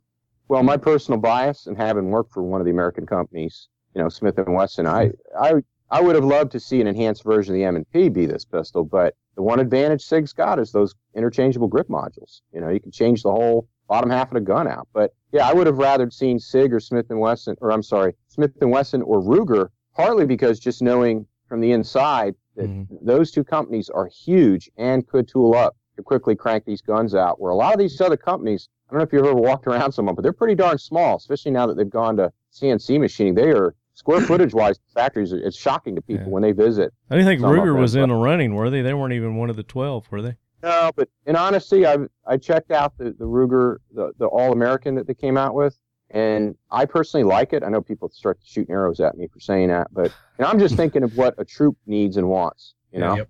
That's the only thing I care about. I worked for two different gun companies, and I don't have blind loyalty to either one of the two. And when I was instructor, we had to be impartial because we had to teach every type of gun. We had to know the system of operation and the best possible technique on any gun, no matter because you get a cop. If he's issued that messed up Beretta, you can't say that's a messed up gun. You can't send a guy back to duty thinking that. You got to build their confidence in their equipment. So there's a way to, for lack of a better term, there's a way to trick anybody into being able to shoot just about any gun well, right? But why should we put that on our troops? Why not give them a gun that's easy to shoot and it's always going to work? And then, as one of our fellow interviewees here said, it's got to be modular. So let the troop decide how they're going to configure the gun for the mission. So I'm more happy than anything, So I work for SIG, but it's nice to see them win. But there's about 8 different manufacturers I think would have been great for this. Yeah, but when you say modular, I mean the Glock's one of the most modular handguns there is on the market today. Right. So I mean, it's got different aspects of modularity versus the modularity that you're talking about that the P320 has. But the 320 has 2 distinct advantages over any Glock, and that's the interchangeable grips. You completely can change the design of the lower half of the gun if needed. There's already 3 available, and the Army, I think, is buying 2. But what's the difference? What's the difference? Is it the thickness? Is it what's the difference in the grip? Frame. You can change the entire frame out. So you can go from a full size to a mid size to a subcompact. Is that what you're saying? Yeah, and the difference is the length of the actual dust cover on the SIG calls it an interchangeable grip module, but the dust covers on the large, medium, and small are all different lengths, and the grips are different length as well. You can still use the full-size mags in the compact or small grip module, but there's a little extender like you see on a lot of guns. When they issue this, I'm sorry to interrupt you, but when they issue this P320, is everybody going to get all of those components? Each person? Most of the troops are going to get the full-size grip. They're going to have the ability to switch to the smaller grip if they need it, right? Then SIG is going to issue a certain smaller quantity, I think it's 7,000 or 8,000, of just the compact, which is the shorter slide, the shorter barrel, and the smaller grip module. But again, you can... By themselves, or they're just issuing the full size with that modular piece? Now, the way I read it is that the full size, they'll have the ability to modularly change some of these components out, and with or without a suppressor. And then there's going to be the separate compact, of which there's only about 7,000 going to be issued, and maybe more, who knows, for like CID and counterintelligence and so forth. And also for troops that have smaller hands, like women, and a lot of people who never had this opportunity before. I've seen female troops that literally could not get their index finger all the way onto the trigger of the Beretta previously. Yeah. But this newer module has a shorter trigger web distance, from the web of your hand to the shoe of the trigger. So this automatically is an advantage because And not to mention that the Army. But how's that different than issuing them a Glock 19 or a Glock 23? Because on the Glock you have removable inserts that go into the existing frame. In this case, you can change the entire frame in one and without tools. But what you're saying is they're just going to automatically be issued that size or that frame. Right, but they'll have the ability to use the other sizes if they need to. Like, for instance, if their hand doesn't fit the gun, which is prevalent, I think, in many cases.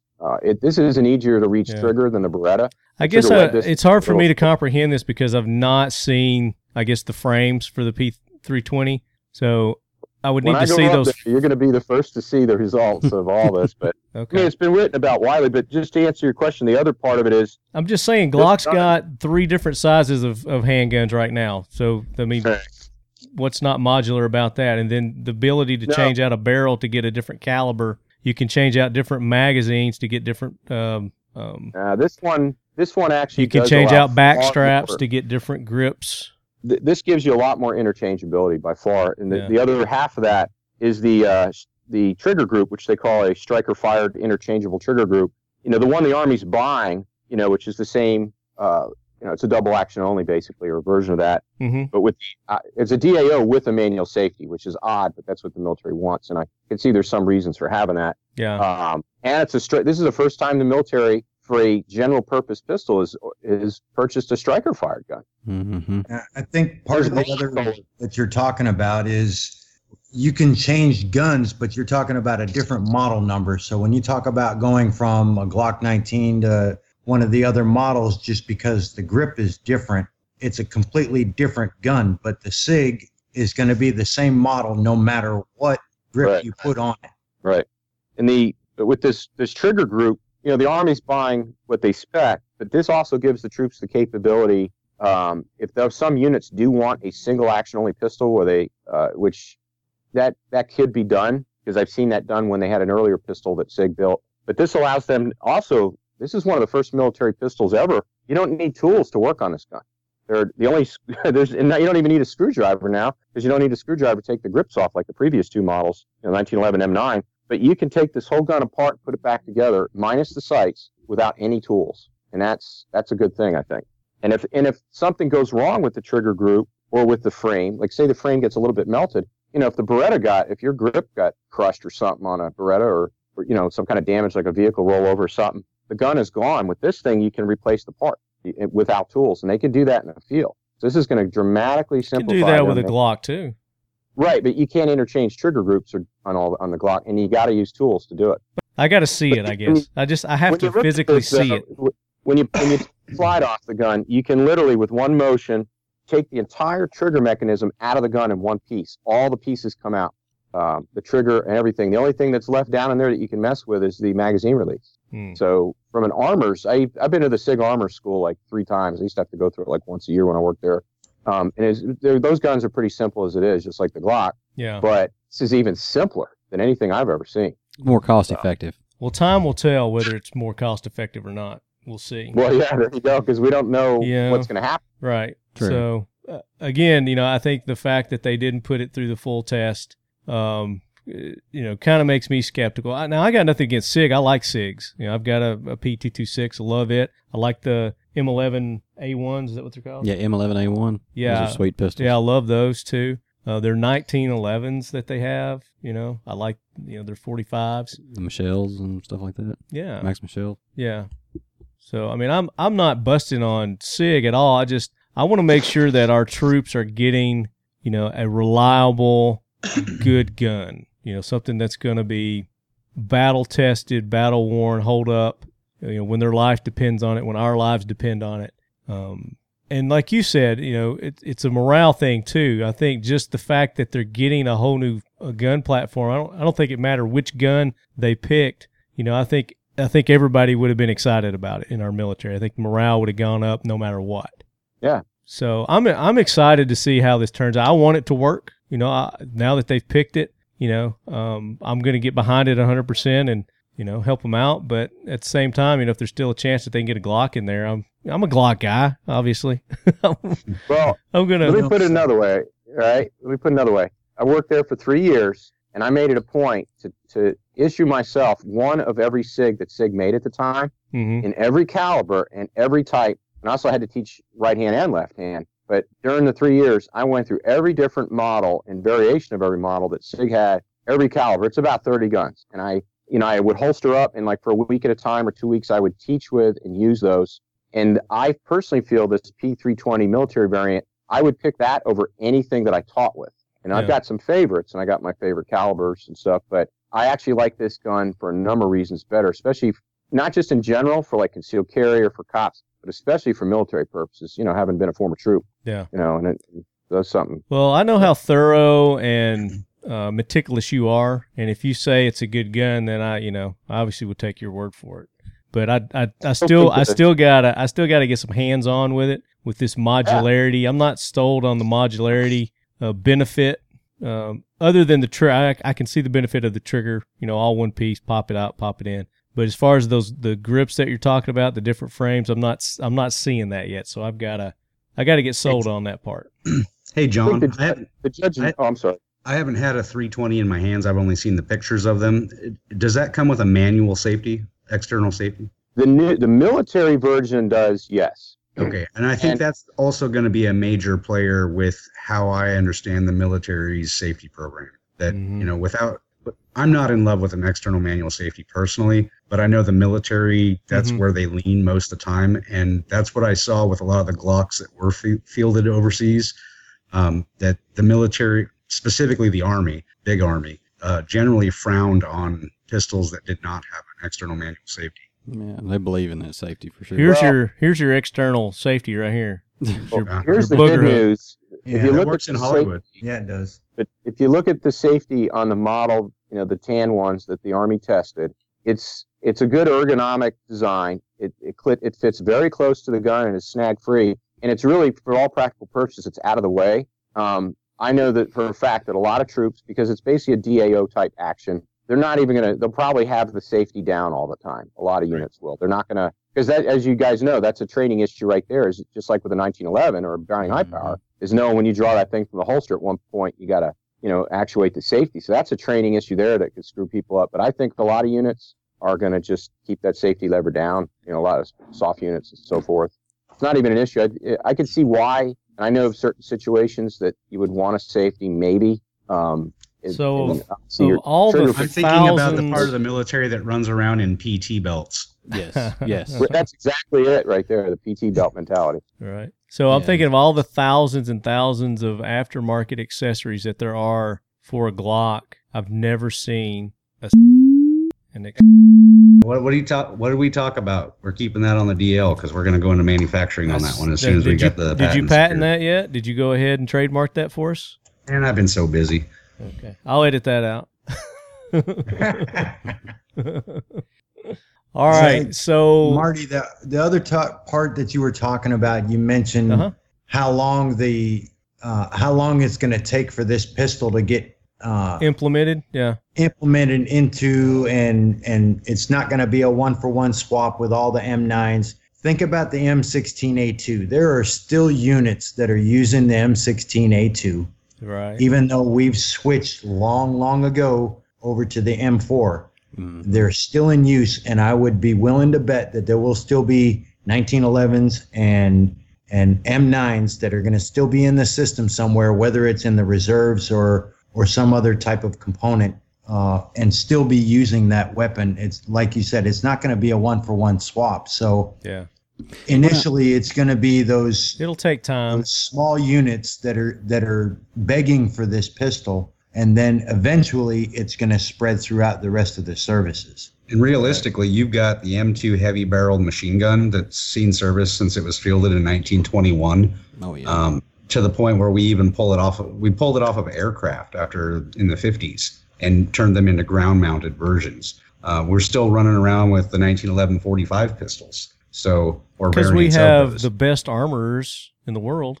Well, I mean, we're talking 100-year-old designs, 150-year-old designs that are still working, in service. Yeah. So, yeah, I mean, as far as programs go, I don't see this being an overnight change, and I don't see it being to scale right out the gate. Mm-mm. It took a while to get the non-headspace and time and M2s out.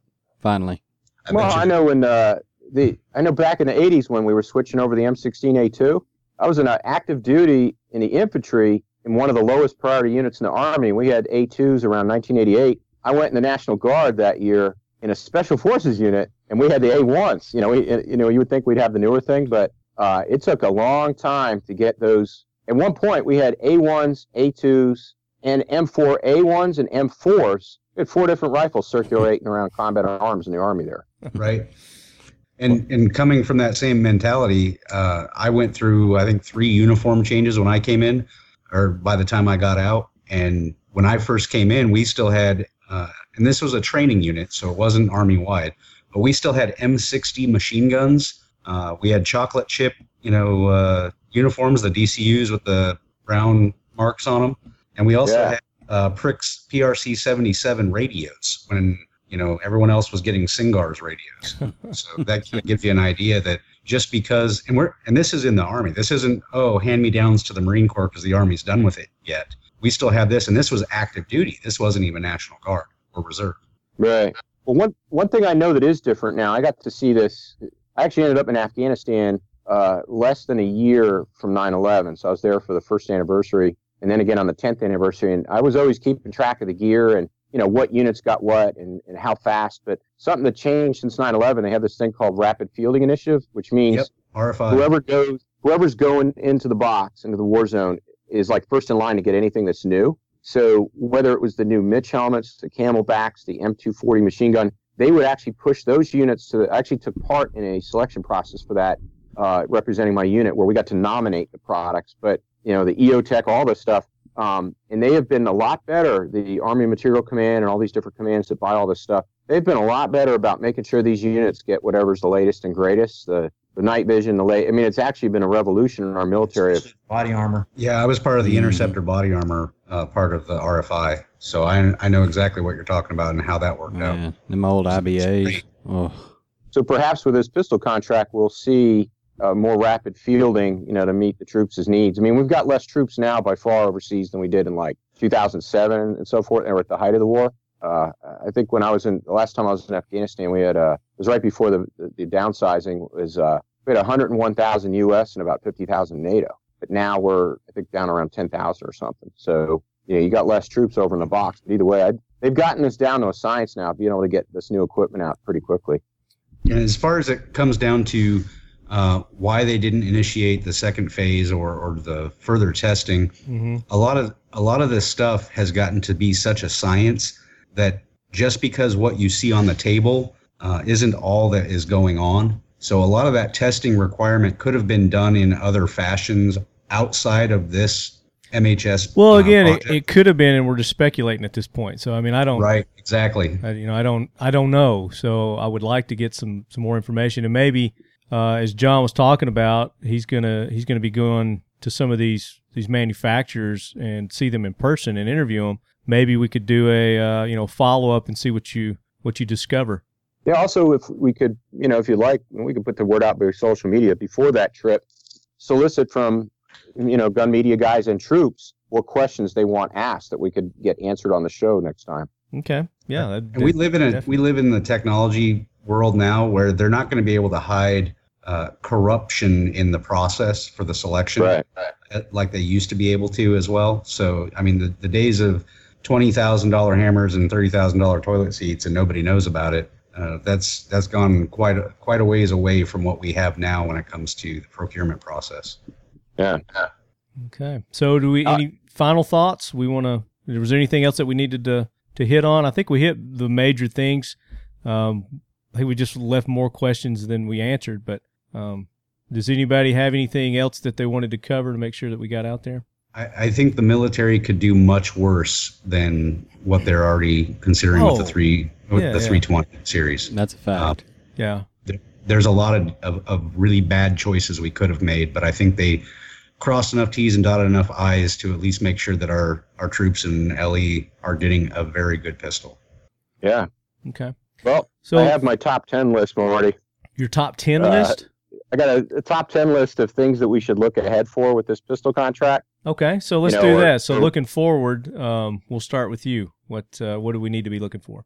Number one is once the first order of the pistols that are delivered to the units, that's supposed to happen in this fiscal quarter that we're going into, which ends October 1. Mm-hmm. So supposedly some infantry and other units are going to accept delivery and start shooting and testing. It's basically where they go to the range, but they're going to have military procurement people with them during this next phase. And I think we'll be watching that and also making sure, to see that SIG does get this right and can tool up and produce this large number of pistols in the time frame that they're required to. The second thing is it'll be curious to see, this is the first striker-fired gun as a general issue in the military. I mean, the Glock's out there in a few units, like Army Special Forces has a few. But this will be the first time to see a striker-fire gun in uniformed troops' hands, widespread, especially going to this type of combat zone, not a hammer-fired gun. And to see what, as you guys know, striker-fired guns have had a history with light hits and other issues that can happen.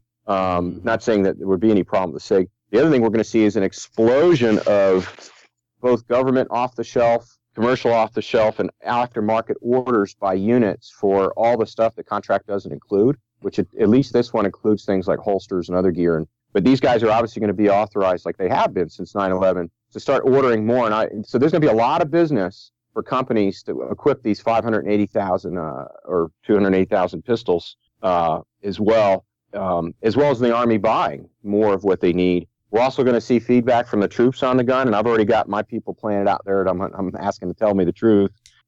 We may see some changes with the gun, whether the Army decrees it and tells SIG, or SIG may come up with some improvements. Also, a big one is the suppressors and how that's going to roll out, and who's going to get them, and how those work, and how SIG does with that, because that's a newer part of their product lines. You're going to see other services maybe ordering it, and also other. The big thing that SIG and others benefit from, and Glock does especially, is foreign military sales. Anytime you get a national stock number on something, several different organizations in our government facilitate sales to other countries, from U.S. manufacturers. So you may see a lot of other countries or police forces ordering it because of the success or not in our military. The other thing is you may see an effect on the rest of the market too. Whether it's people buying personal purchase because, hey, I got the Army gun, the Mark 17. Well, I mean, let's be honest. That's one of the biggest reasons why these companies want to get the government contracts, because they bid them so low to begin with. They know that the civilian market is really their big target. I know the second that people found out the 320 was going to be the military's pistol, or the Army's pistol, so to speak, the sales went crazy on the 320. And look at if you look at SIG's website, they've got all these other versions now for competition and with all kinds of stuff on it. Which I would love to get my hands on to try, by the way.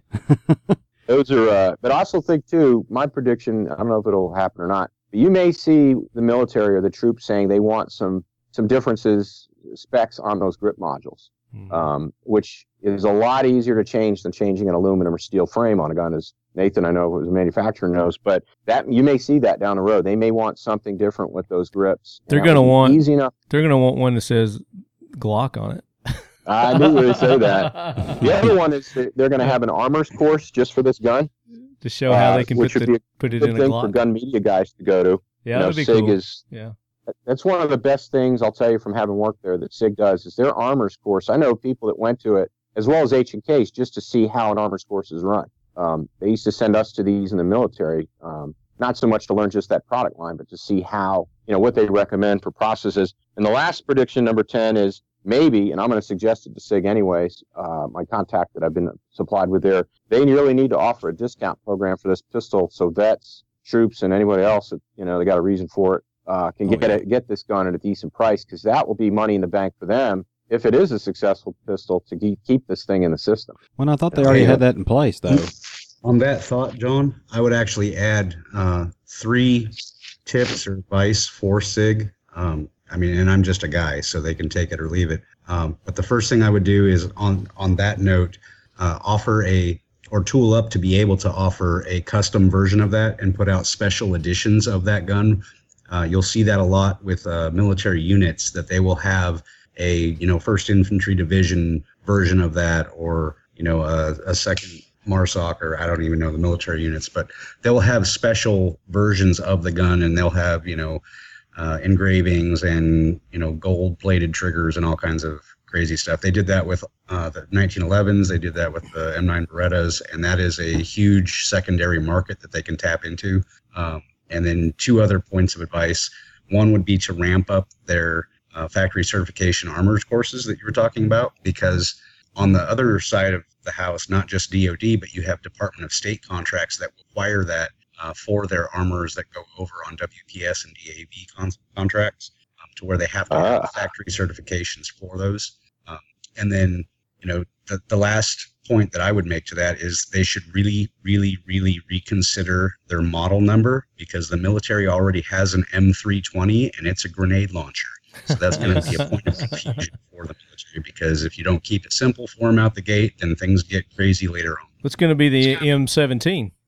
If they go with that designation, I'm seeing everybody and their mother, depending on who's writing the story, with different information. So okay. I want to make sure that. Yeah, I agree. I think that SIG, to simplify it on their website, it should just say M17. Or something like that, or P17. It's the XM17 program, but that doesn't necessarily mean what it's going to be accepted in, kind of like what we saw with the F-23 and F-22s that were going through their testing. And I know that was based on the selection of which one they chose.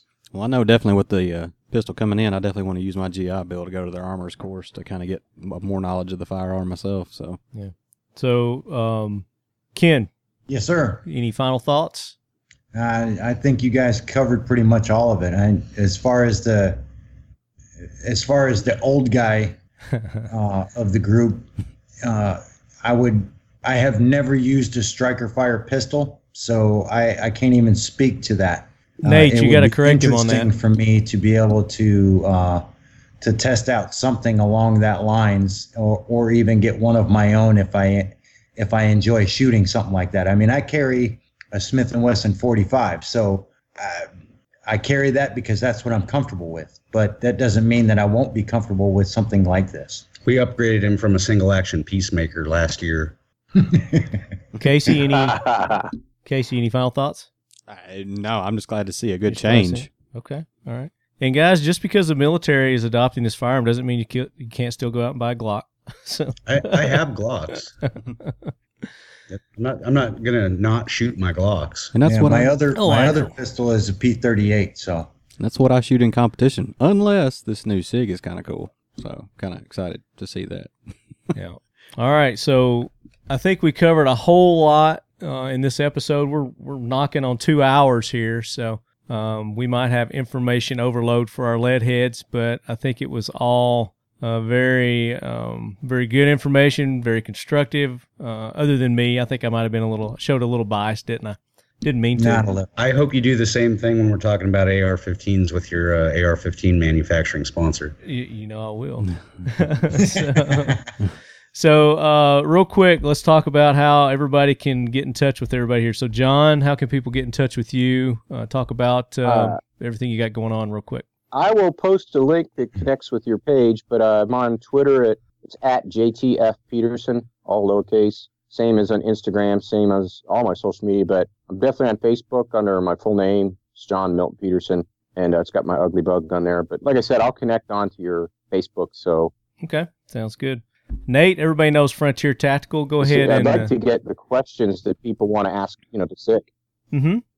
Yeah, so we'll do a social media post for that, and the leadheads can go and post their questions for when you're doing your tours of specific answers they'd like you to get. Yeah, that's definitely the important part of investigative journalism, is having the right questions asked. So if we can get those questions to John, I think that's probably going to help him best get the information that everyone is looking for. Absolutely. They'll probably know before I even get there. I used to work there, so it's not going to be as easy for them to slip the wool over my eyes or whatever. And the same with the Army folks from the program Soldier Weapons, Picatinny Arsenal. I've had dealings with them all through the 90s and 2000s, so at least I can speak their lingo, and it's not like just some amateur guy walking in there, asking questions like a reporter. I should be able to get, maybe get a little bit more information that'll help people out with what they want to know. Yeah. Well, Marty can sell you a fake mustache if you need it. All right, Nate, Frontier Tactical. Sure. FrontierTactical.com. We're all over social media on Twitter, Facebook, Instagram, all over the place. So just put in Frontier Tactical, you will find us, and we are very responsive to messages of any kind. And talk about your new line of ARs, the FT series. Sure. So we have kind of put a lot of design and engineering into the entire AR-15's platform and what it takes to make it completely modular and multiple caliber. A lot of people just stamp multi-cal on the lower. There's more to it than that. All of our FT series rifles and pistols come from the factory ready to go 100% multiple caliber, and that means enlarged ejection ports so that you can go all the way up to 50 Beowulf, all the way down to 17 Remington is what we've tested so far. So literally changing the game, so to speak, when it comes to the AR platform and what you know, and it doesn't have to be a single caliber rifle anymore. We're just changing barrels, bolts, and magazines and going through over 90 calibers. Very cool. Makes great Father's Day gift. Does. That's all I'm saying.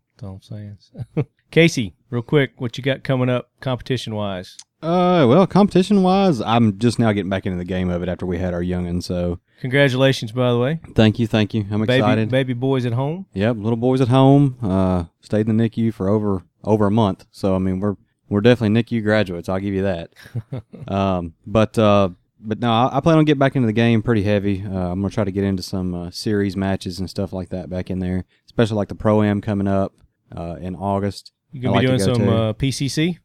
Well, I'm hoping Nordic sends me the PCC. I know they got them in the works, putting the competition magwells that people had seen some pictures of on Facebook. Yeah. And from what I understand, that's what we're going to be using. So I'm looking forward to seeing that because there's really high remarks about that and people love them. So, but I can't wait. So that's a biggie for me. And I enjoy the NC-15s and stuff like that Nordic sent me. And I know the 308. I can't wait to get my hands on one of those either. So I got one. Yeah, don't rub it in. Don't rub it in. All right, guys. So I'm not going to announce the winner of the projectile dysfunction contest. That's going to be next episode. We're running low on time here, but I do want to thank our other sponsors of the show, X Steel Targets, for all your AR 500 steel target needs. X Steel Targets has what you need. Check them out at xsteeltargets.com. X Steel Targets. Modern Spartan System. Optimize your firearms with Modern Spartan Systems. They have all the gun cleaning solutions, the lubes, the greases, and they've even got products for your vehicle. The old lead sled is over 300,000 miles and running strong. I've been using their TVT product in that. A little oil additive. You can put it in your gas too.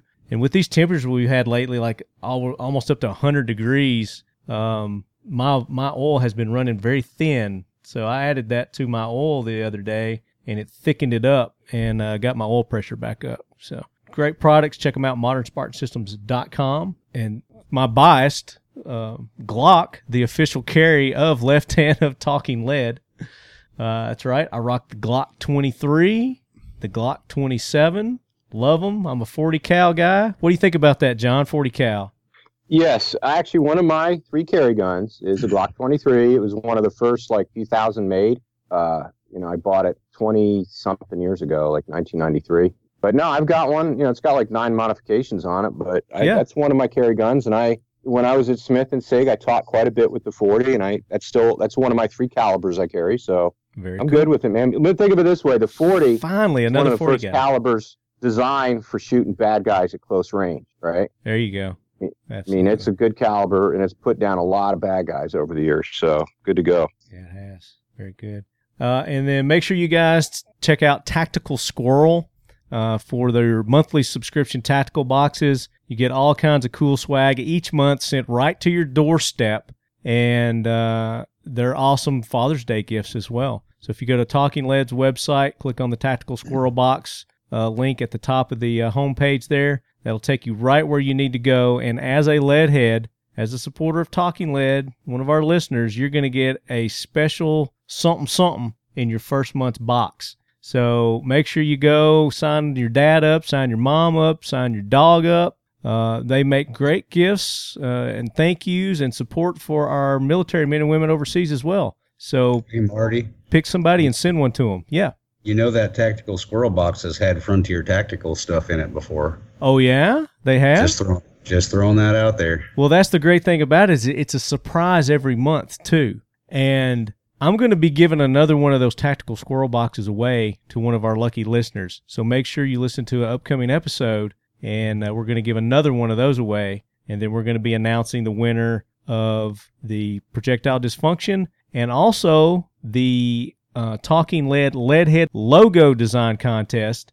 The 15th. By the time you guys hear this, that contest will be over. We'll be selecting the 3 finalists to win that contest, and the winner of that's going to get a T-shirt with that logo design, a patch with that logo design, the classic Talking Lead T-shirt, and a $100 gift card to 1776united.com. So go to 1776united.com, bottom of the page. If you get to hear this before the 15th, but I think it's the 13th today, so you're shit out of luck. Sorry, guys. So be checking our social media post the next episode, and we'll be making the announcement to who the 3 finalists will be. All right, that does it. John, thank you so much for your time. I know you put a lot of work into this episode, more than I really wanted you to, but man, I'm looking forward to our follow-up. Oh, yeah. Glad to do it, man. Yeah. Nate, thank you. Appreciate everything you do for us here at Talking Lead, and we're looking forward to our continued partnership. Absolutely. We appreciate you having us on the show, and sorry Mike wasn't able to get the technological side worked out. Well, maybe tonight. we can get Mike down on part 2. We might be able to get him in on that. And Ken, looking forward to sharing more smelly rooms with you. Yeah, definitely. CG3G, my brother. Appreciate it. No problem. Well, you and I will be hitting some competitions here soon, especially Rock Castle coming up. Definitely. Good place to go shoot, by the way. If nobody's ever been there, I'd go check it out. And let him shoot that SIG so he can get over his Glock infatuation. Well, that was something I was going to say. Go ahead. That's what I want to do. Absolutely. If I can get, I was talking to, I'll just go ahead and throw it out there, Patrick Franks. I was talking to him about it because he's got one. Shoots for the USAMU. And, man, I'm really wanting to try that thing, like, Casey, very bad. You'll get to try one, so don't worry about it. John, is SIG going to Big 3? You know, last time they canceled, I will find out. I'm going to ask. Because that would be a great opportunity for us to get hands-on with that bad boy. They need to Marty bring, would probably be happier with a P238 rather than something else. Why is that? It's more your size. It's more my size. What's that mean? Have you seen these mitts? We actually just saw SIG down at Suffolk. I got elf hands. Pretty big demonstration down there. It was pretty good. Oh, yeah? With the P320? And the MPX and MCX and a bunch of the other stuff that they were courting the SOFIC community with. All right, Leadheads, that does it for another episode of the Talking Lead Show. As always, Leadheads, keep your loved ones close. And your firearms closer. Oh, baby, like a choir. Love that. That was perfect. It's this Skype thing, you know? All right, give me some silence here. I'm getting ready to start. Just they're using this to get audio. Or don't. We'll get 10 seconds of silence here. God damn it. Quit moving your mic.